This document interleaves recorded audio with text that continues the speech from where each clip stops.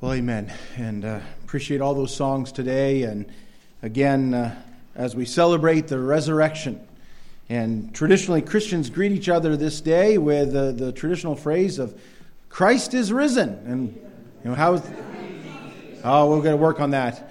No, I got to say it like you believe it, okay? Christ is risen. He is risen indeed. All right. Amen.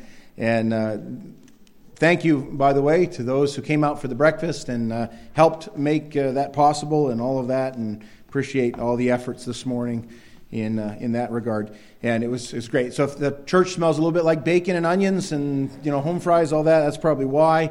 I'm probably going to smell that way for a while now in the suit and everything. But all right, we're in our Bible study in 1 Peter, and I was looking at the text, and I kind of said, well, this fits right along with our Easter Day celebration, our Resurrection Day celebration, and this section of 1 Peter where it talks about the unseen Christ. The unseen Christ. Let's follow with me if we pick it up in verse 3 of chapter 1 of 1 Peter. Peter writes, Blessed be the God and Father of our Lord Jesus Christ, who, according to his abundant mercy, has begotten us again to a living hope through the resurrection of Jesus Christ from the dead, to an inheritance incorruptible and undefiled and that does not fade away, reserved in heaven for you, who are kept by the power of God through faith for salvation, ready to be revealed in the last time. In this you greatly rejoice, though now for a little while, if need be, you have been grieved by various trials, that the genuineness of your faith, being much more precious than gold that perishes, though it is tested by fire, may be found to praise, honor, and glory at the revelation of Jesus Christ, whom having not seen you love, though now you do not see him, yet believing, you rejoice with joy inexpressible and full of glory, receiving the end of your faith, the salvation of your souls. Let's pray. Our God, I come before you this morning, and I thank you, Lord, first and foremost, for the resurrection of Christ, the power that is demonstrated in that, and the power not only to save from death and sin, but to keep us for all eternity. For all who would believe, all who would trust him, all that would love him. And Lord, we ask today, again, even during this time, you would prepare our hearts to receive your word with gladness. And Lord, we look forward to the day when we shall see you face to face. In Christ's name I pray, amen. You come to this section here, and I'll get my notes out before I forget too much. You come to this section, and remember the backdrop. We've been studying 1 Peter here for several weeks and looking at this little letter that he writes to the scattered church. Most of the people that Peter was writing to were just one generation removed from the time of Christ, when Christ was here on earth, performing his miracles, walking among the people, and preaching and doing all the things that he was doing. And of course, ultimately going to the cross there to die for our sins, and then being buried, and then the third day rising again.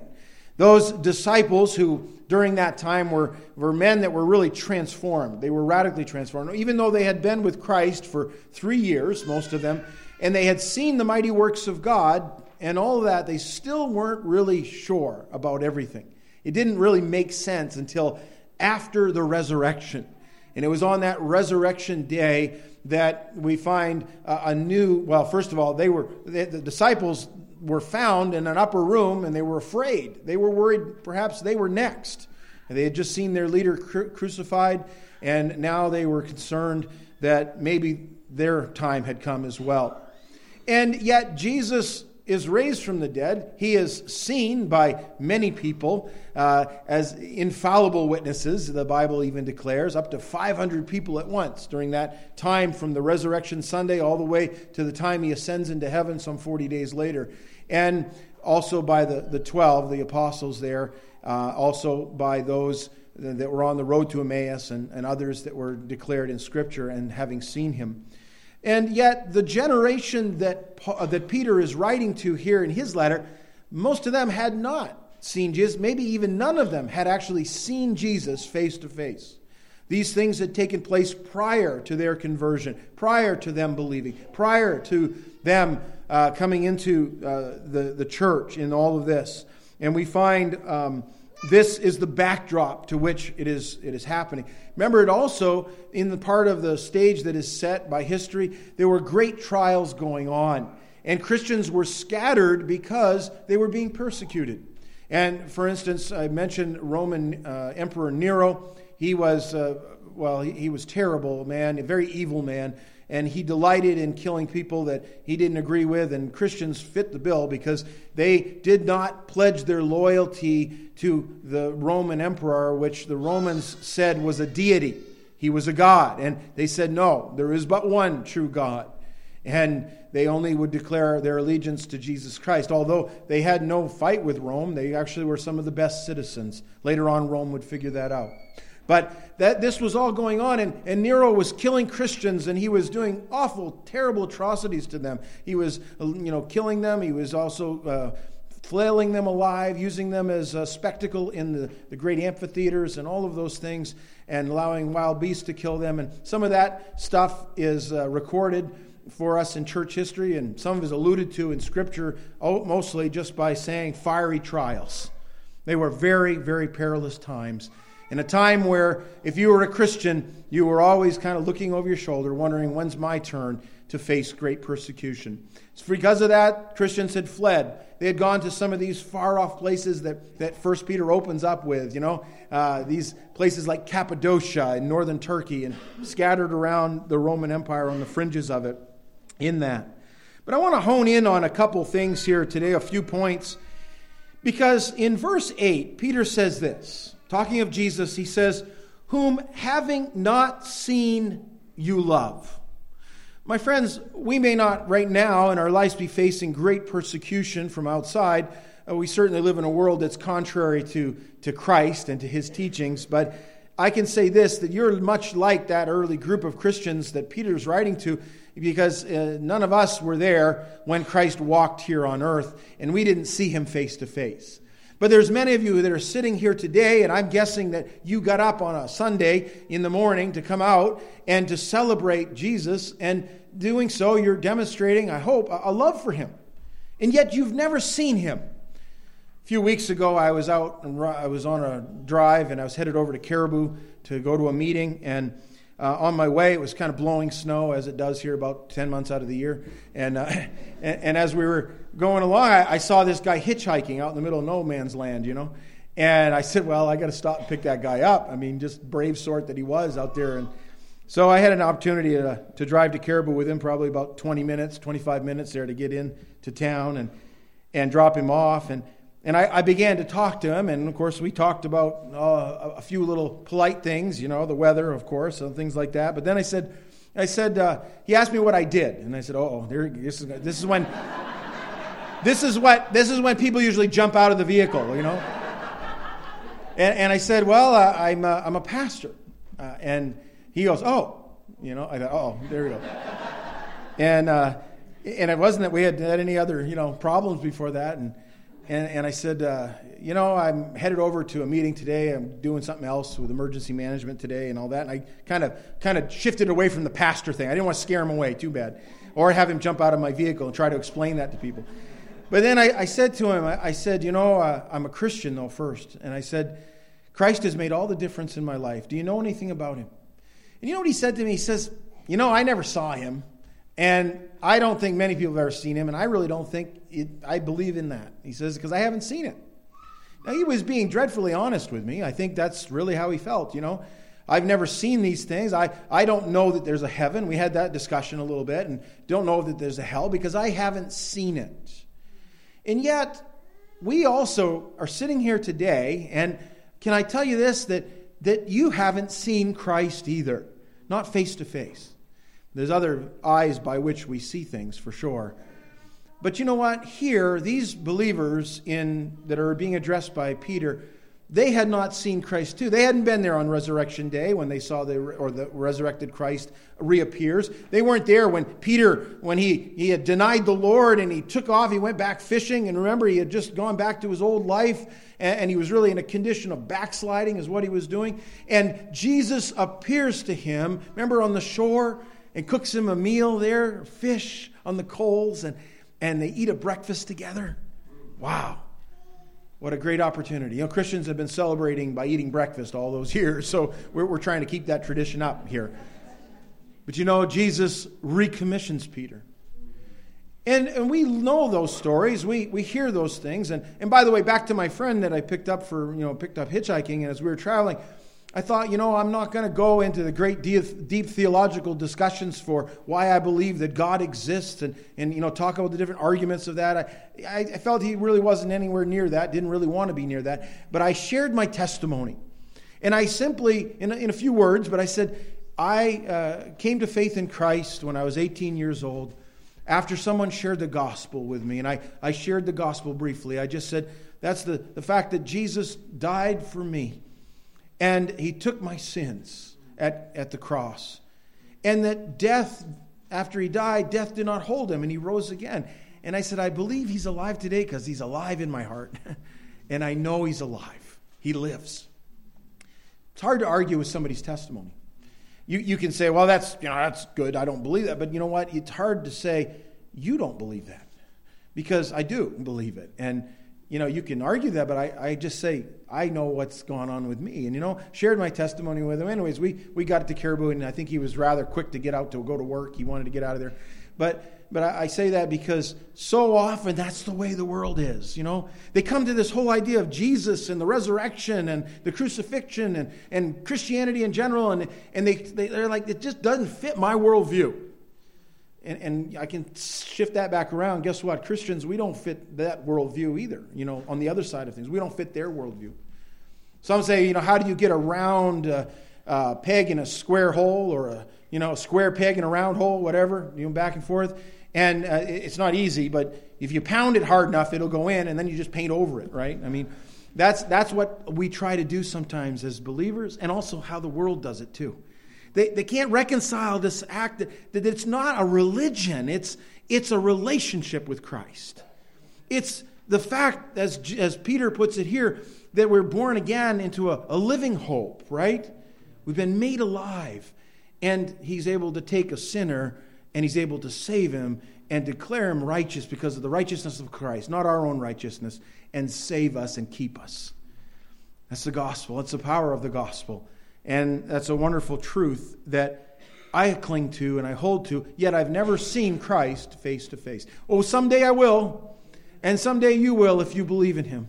You will see him face to face. You'll do that. Well, I want to look at this text here this morning and just break it down into 4 simple little phrases. The first one's found right there in the first part of verse 8. He says, whom having not seen, you love. You love. Love's a strong word there. Sometimes we use that word rather loosely, and, I say, man, I love bacon, all right? That's not the same kind of love that's being talked about there, all right? If I said I love bacon the same way I love my wife, not good, thank you. And some of you guys wouldn't even stop me. You'd let me go right out there and say that.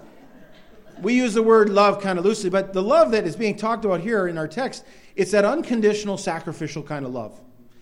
And in other words, I'm willing to love him even sacrificially if it costs me things. Like it might cost me my lifestyle. It might cost me my pleasures of sin that so often entangle us and we really don't want Christ. When I was a teenager growing up here in the valley, I remember, I had a Christian friend. He used to talk to me about this, and sometimes we'd stay up all night talking about these things. And I'd say, it's good for you. It's not good for me, And quite frankly, I was happy with my life. I didn't want him coming in and interrupting it, all right? But I really wasn't happy, too. I knew down deep that I was miserable, that my life really didn't have much purpose to it. Although I felt like I was on a good road to success and had the world before me and everything. But I said, no, there's something missing. But beyond that, I knew that my sin was plaguing me. And I thought, man, if my friend is right and I die in my sin, I die as an enemy of God. Why would God let me into his presence as an enemy? That bothered me. That bothered me not because when you're 17, 18, you think you're pretty bulletproof sometimes, and drive out there extra fast and take the corners sharp and everything else. And I went into the military. I didn't care if somebody shot at me or whatever. I was bulletproof. Go do it, In reality, down deep, I knew that I was one heartbeat away from eternity. And I don't care if you're 85 or you're 15 or you're 5 years old, whatever. You are only one heartbeat away from eternity. And God has offered us everything. He came and he died in our place. He took our sins. If you'll just believe on him and trust him. We're going to get to that point. It's next. You trust him, he'll take your sin. And you know what? You become not an enemy, but a friend and a son, actually. The Bible talks about the adoption of sons by faith. He brings us into his family. Totally different relationship. Gone from being in enmity with God to being justified and to be part of his family, saved. That's why I know I can get to heaven someday. I know now, if my heart stopped right now and it dropped, and by the way, don't do CPR on me, okay? I don't want any of you touching these lips, all right? Just so you know. I just tell you this. Just leave me there. I'm going home, okay? All right. And I'll just say this. I'll tell you, listen, I'm ready. I'm ready. Oh, I want to live today. I got a little grandson over here. I got my family, and I want to be around for a little while longer, But I can tell you this. I am ready. I am ready today. Are you ready? You can be. You absolutely can be. And I'll talk some more about that. But we love him. It's an interesting word, and yet these people had not seen him face to face. And I kind of wondered, how is it that you could fall in love with somebody and having never seen them? How could you? I'll let you in a little secret. Boy, I'm going to get in trouble. I'm using my wife again. We met my final year at Bible school, and at NBBI anyways, and we went out on a harmless date, There you had to go with people with you and all that stuff. And we went out, and through the summer, after graduation, I went down and visited her a couple times, and I kind of said, man, this is the one for me. She hadn't figured that out yet, though, for her, the other way. It took a little while. I don't know why. I mean, look at me. Charming, come on. I had more hair there. That's one thing. But, I went off to my final year. I went to a Bible college in Pennsylvania, at Lancaster Bible College. And I was down there. And during that semester, we were separated. I couldn't go visit her, 700 some odd miles away. And I'd call her regularly. I know because I had the phone bill to prove it. But anyways, I'd call her, and we got talking, and I couldn't see her, but I got to know her better, and she got to know me better. And then just a couple months after I was gone, one day, I'm getting ready to hang up the phone, and she says, I love you. Wow. I went out and bought a ring, okay? I said, I got to do this. Don't let the moment pass, all right? Go. That's a true story. I did. That night, I went and bought a ring. Anyways. Okay. I say that. And I don't ask her now, but anyways, things are good. I mean, we've come to love each other even more, But you know what? It's often through the distance of things that you get to know somebody through their letters, through their conversation with you, through those kind of things. And I think of people like, how about Fanny Crosby? You remember? She went blind when she was 6 weeks old. 6 weeks old. When you're 6 weeks old, you don't remember much, okay? She never had the conscious knowledge of any sights in her life. And yet, in her course of her life, I think she wrote some 7,000 hymns and poems that were published. Now, only a few of them really, I say few, dozens of them in her hymn book that are popular even to this day. But back there in the 1800s when all this was going on, and she later married a man, and they had a life together, all of that. But one of the things that was asked of Fanny Crosby, what do you want to do when you get to heaven? And she says, the first thing I want to do when I get to heaven is to look upon the face of my Lord and Savior, Jesus Christ. She says, I love him and I want to see him. I want to see him. A woman that could never see anything all her life, basically, she had fallen in love with someone she didn't see. And you can do the same thing. you can love him. We have his love letter. It's right here. It's called the Bible. And we have all that he has communicated to us for the knowledge of who he is, what he's like. And I could go on and tell you what he's like. Jesus Christ, our Savior, he's holy, he's harmless, he's undefiled. And I live in a world that's anything but that. He is the one who will never leave you nor forsake you. Anybody here ever have someone leave them and forsake them? A broken relationship, a broken friendship, a broken, maybe a family, those kind of things. Our world's filled with that kind of brokenness. But Jesus will never let you down. Ever. He's the one who is full of truth, grace and truth. I like that because sometimes we're guilty of this. We speak the truth, but we don't speak it with grace and we don't speak it with love. He always gives us the truth in grace and love, but it's the truth. He's the one who is the controller and upholder of all things because he's eternal. He didn't become the Son of God. He always has been the Son of God, the eternal Son. That's why when you come to John's Gospel, he's presented as God the Son, the deity of Christ. That's important because the only one that could save us from our sins, no man could do it, no woman could do it, not even the best of them, because we all fall short of his glory. We've all sinned and fall short. Only God himself could come and do that. Only God himself could take the wrath of God, the punishment of God, and sustain that. And he did so at the cross. Only God. He's more than just another man or a religious leader or someone to follow because he had a few moral teachings, those kind of things. He's God the Son. And that's important to understand. That's part of what we call Orthodox Christian beliefs, those things that the apostles passed on to us. We love him. Secondly, we trust him. Look at the second part of that. He says, though now you do not see him, yet believing. Yet believing. The word there for believe means to trust. It is very closely connected with the idea of faith. When we talk about faith, I try to keep things as simple as possible. I'm a simple person, and I can just say this, that you are sitting in your chair today by faith, all right? And sometimes the chair won't hold you up. We know that happens, but I can tell you this, but you trusted that chair, you sat down in it, and you're trusting it even now because nobody jumped right up when I said that. And I can tell you this, we take those kind of trust moves all the time. We trust that things are going to work or they're going to do it because of their reliable history before or our history with them or because someone told us that or whatever. Now, things on this earth break down and they don't always hold us and these people fail us, but Christ will never do so. When you trust him, believing on him, that's what the word means, to trust him, to put your full weight on him. You know what? You're saying, Lord, I need you for my eternity and my existence with you. I need you to save me from my sin. That's what a Savior is. It's not me doing 1% and him doing 99%. It's him doing 100%. And that's important. Because the Bible says, by faith you are saved. All right? By grace you are saved through faith, not of yourselves. Right? It is not of works, lest any man should boast. If I could even save myself with just a little measure of goodness or something like that, then I could brag for all eternity. I did my part.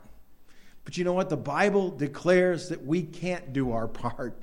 We are desperate and we are in need of a Savior. And that's why when Peter writes to these believers that are scattered, he says this, though now you do not see him, yet you believe, you trust.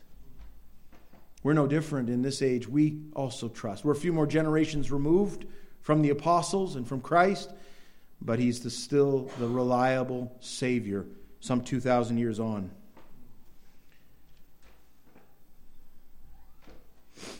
I think of that because in John's Gospel, remember in John? I'll move on here. This is not the reference. This one. Isaiah 53:2. Talks about this Jesus who we've not seen, nor have we, because of that, we still trust him, we believe in him. And there's some questions I have about that. If you can't see him, and yet you can still trust him, maybe what does he look like? And what is he like? And I explained some of that, but even we have images in our mind of what Jesus may have looked like, right? Most of it's because we saw some picture hanging on a wall somewhere or in a movie or something like that. And the reality is I think he's going to look entirely different than we ever pictured in our own mind. Someday we'll be before him. We do know what the Bible says of him. In Isaiah chapter 53, verse 2, talking about the coming Christ, the Messiah, says, he shall grow up before him as a tender plant and as a root out of dry ground, and he has no form or comeliness. Old English word that's brought in there. And when we see him, there is no beauty that we should desire him. The ESV, I like this version in this translation here, because listen to what it says. For he grew up before him like a young plant, and like a root out of dry ground. He had no form or majesty that we should look at him, and no beauty that we should desire him. You know what it's saying there of Jesus? There was nothing outward about his presence while he was here on earth that drew people to him. He didn't have a, majesty in the sense, when people move around, I don't care if they're politicians, religious leaders, whatever, they go around and they've got to have the sirens blowing and they've got to have, the blue lights on and they've got to have this and that and the trumpet sounding and the red carpet and we say, wow, look at that. Not Jesus. He was very average looking in his fleshly appearance. If Jesus somehow moved he decided that he would come in time and he would visit our time. It was our time. And he was walking out here on Main Street in Madawaska. You'd probably drive by him and say, another stranger in town. Must live in an apartment nearby or home or something. And we wouldn't give him much thought. Just keep going. The outward did not draw people. It was what he was on the inward. He was God veiled in flesh. Very average is what Isaiah says of him. And that he had no outward beauty that we would just desire him for his beauty. Today we live in a world of celebrities. And if a celebrity would run for whatever, office, people would vote for him just because they look good, they wear the right clothes, they might have awful, terrible management skills and terrible personalities and all kinds of things, but they would vote for him because they're a celebrity. And that's the way we are. But that's not why Christ came. We didn't need another celebrity. We didn't need a Savior. And he was the real deal. In John's Gospel, you remember the day after the resurrection, or as the resurrection had occurred, and Jesus appeared to his disciples, and there was one that was missing. His name was Thomas, often called Doubting Thomas. Well, Doubting Thomas isn't too far from Doubting Jack, okay? We think a lot alike. And I like this. It says in verse 28 of John 20, and Thomas answered and said to him, this is after Jesus showed his nail prints and his pierced side. Because Thomas said, except I see those things, I won't believe. I won't trust. And look what he says, my Lord and my God. Now he wasn't just using that loose phrase that people use all the time, saying my God. He was saying, you're my God. He made that very clear declaration in that whole process. Jesus said to him, Thomas, because you have seen me, you have believed. And look at this. Blessed are those who have not seen and yet have believed. That was yet future. He's referring to the church because the generation to follow would not see Jesus. They would believe him, though. They would have the writings of Peter and Paul and Luke and the Old Testament prophets. And they would have all those things and they would believe. I often wonder, what would it be like if we could go back in time and see some aspect of Christ, maybe just one day with him while he walked here on earth? Would it change our faith? Would it make us more vibrant in our faith? Would it do that? I don't know. I don't know. I just know this, that I only can read his love letter to me and the historical books that are laid out in front of me. And every time I read them, I get a little closer to him. And I desire to know him better. We trust him. We trust him. When somebody made this statement, they said, no apostles ever remembered Jesus. Now, that's an interesting statement. And what he meant by remembered is not to think of them, but they didn't erect a monument to him. And that's true. When you think of Peter and Paul and John and Andrew, and you go right down through the whole list of them, nowhere did you find in church history or in the Bible that they went and erected a monument like a gravestone somewhere and said, this is to remember Jesus. You know why? Because they believed he was alive. because they had seen him. And their lives demonstrated that. We're not like that in our world here, in the sense that, you see, we're surrounded by death all the time. When you drive through the valley here, you can't help but see all the cemeteries. Generation after generation after generation of death. You say, is there hope? Yeah, there is. There's hope beyond the grave. There's hope beyond the grave because there's an empty grave. That grave in Jerusalem that is empty and proves that our Savior lives. And he didn't just, have an empty grave, but he showed himself to those followers. So much so that if you were to bring it into a court of law today, the volume of evidence is such that they would have to rule in favor of the resurrection. There's far more evidence of the resurrection of Christ and those that testified of those things than most would ever have in any court case that would land before a judge. And yet people dismiss it like it's a myth, a fable of some sort. Oh no, my friends. He's hope beyond the grave. And we need to know that. We need him. And I think of that because we're constantly erecting monuments to people so that we don't forget them. The great thing about Christ is you don't have to erect a monument, because if you know him, he's with you. The Spirit of Christ dwells in us. Oh, that's a wonderful truth. Third thing, found there also in the last part of that verse of 1 Peter 1:8, he says this: you rejoice with joy inexpressible and full of glory. I like what the King James puts it, joy unspeakable and full of glory. Have you ever been in a moment where you're so elated you can't find the words? You just say, woohoo! Right? You go buy a ring or something. I don't know. and you can't get a word in otherwise, elsewise, that's it. But I just say this, that there are times where there's joy, inexpressible. And Peter writes that because when Christ lives in you, and he's alive, my friends, he's alive today, he gives you joy that's so deep in your heart that, I'll tell you, you can't express it. No pen could ever write all the praises that are due him. The Apostle John, as he wrote his gospel according to John, he ends it there talking about the works of Christ. And he says, I suppose if all the works of Christ were written in a book, on a scroll, literally is in the Greek, he says the world, and the word he uses is cosmos, that's the universe. The universe could not contain the scroll. Wow.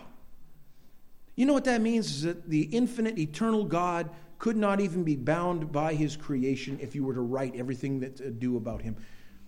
I'll tell you something, heaven's not going to be a boring place. We're going to learn of him. We're going to know things of him. We'll forever learn of someone who's infinite, and we'll never have to go back and have something repeated because we've run out of things.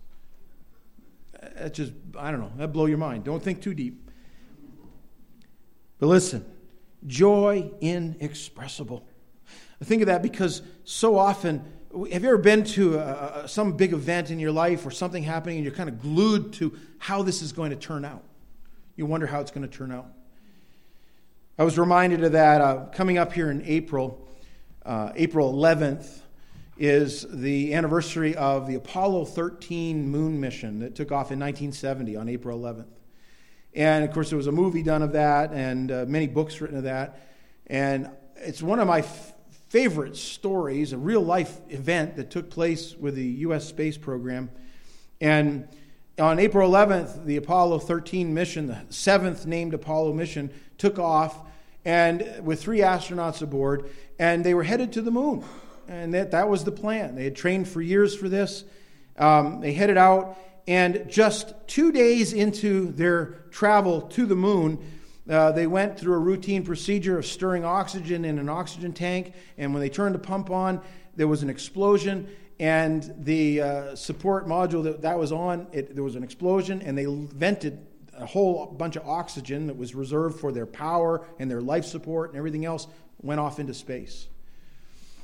The gravity of the whole situation began to unfold when they realized that they did not have, at current consumption rates, enough power left on the ship to be able to survive the journey around the moon, because they weren't going to land now, and get back to Earth.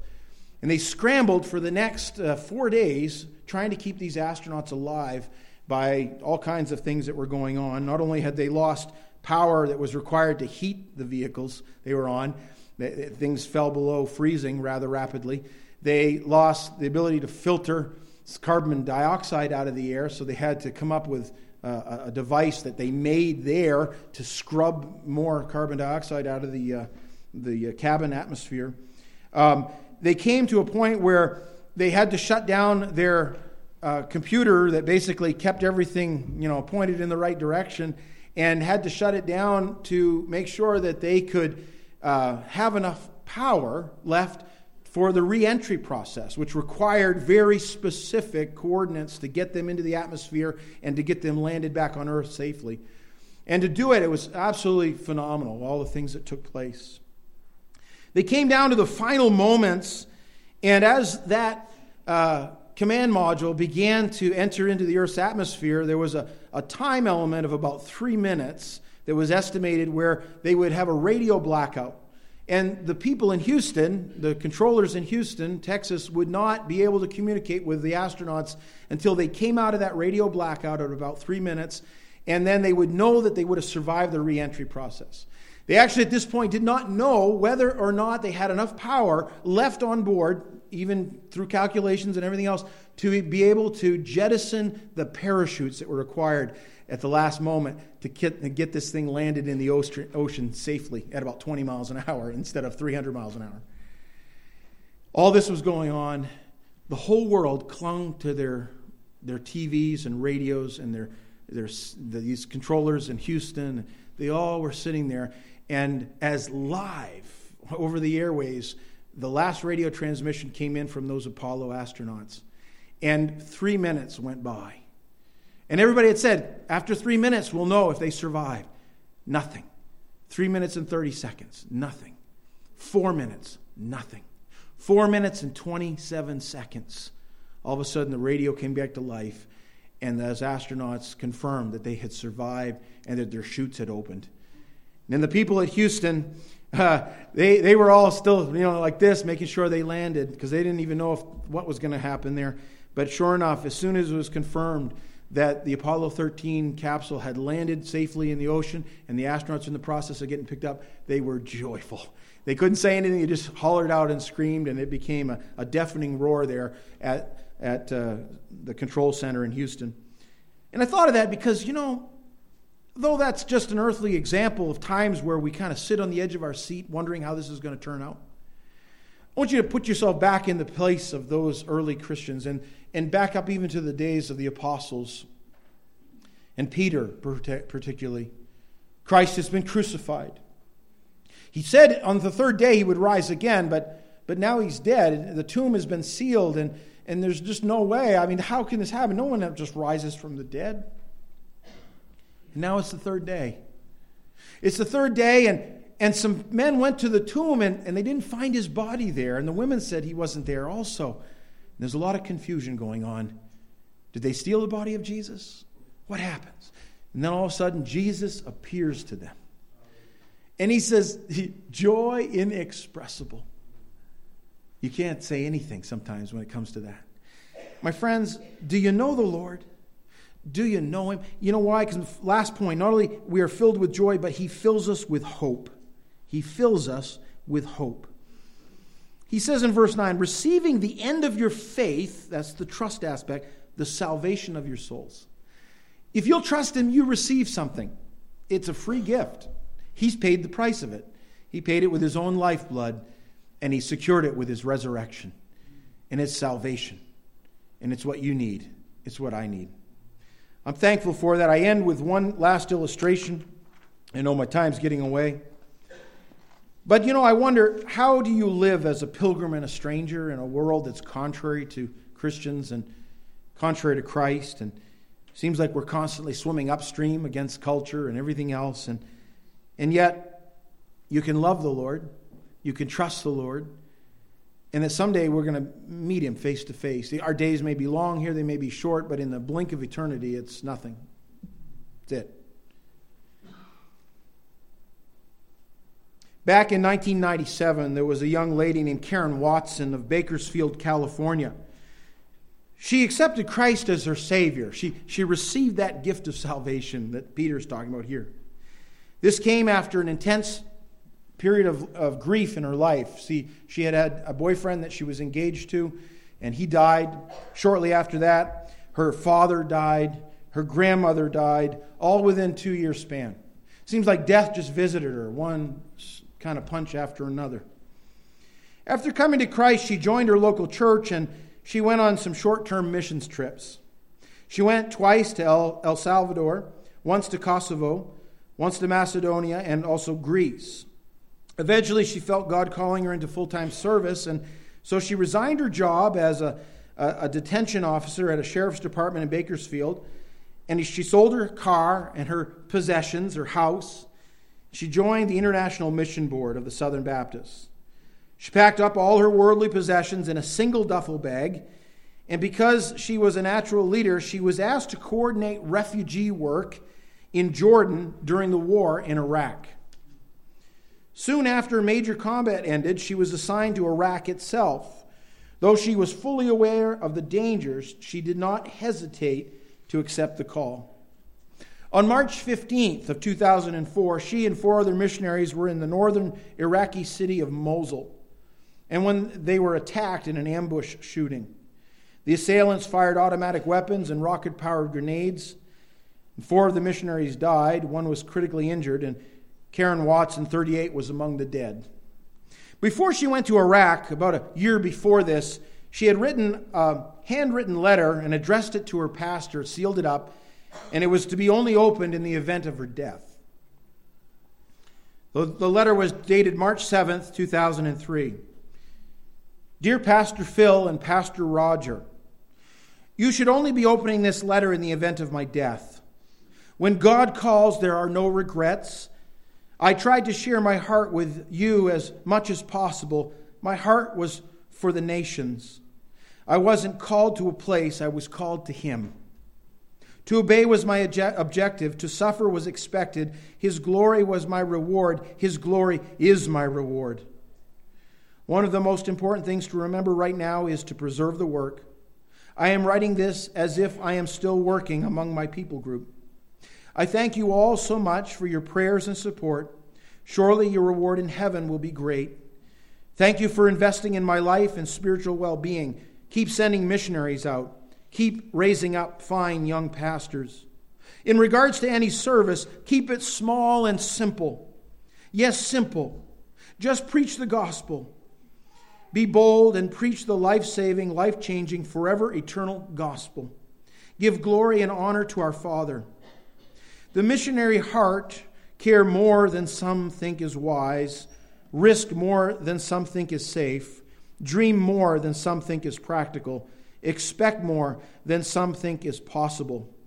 I was called not to comfort or success, but to obedience. There is no joy outside of knowing Jesus and serving Him. I love you too and my church family in His care. Salam. Karen. At the funeral, Pastor Roger Spradlin asked this question. He says, does it pay to serve God when kindness is greeted by a hail of bullets? Then he gave the answer. It pays if you value the attention of God more than the approval of men. It pays if you value others more than yourself, he said. If we were to ask Karen, she would say, oh yes. The world doesn't understand the Karen Watsons.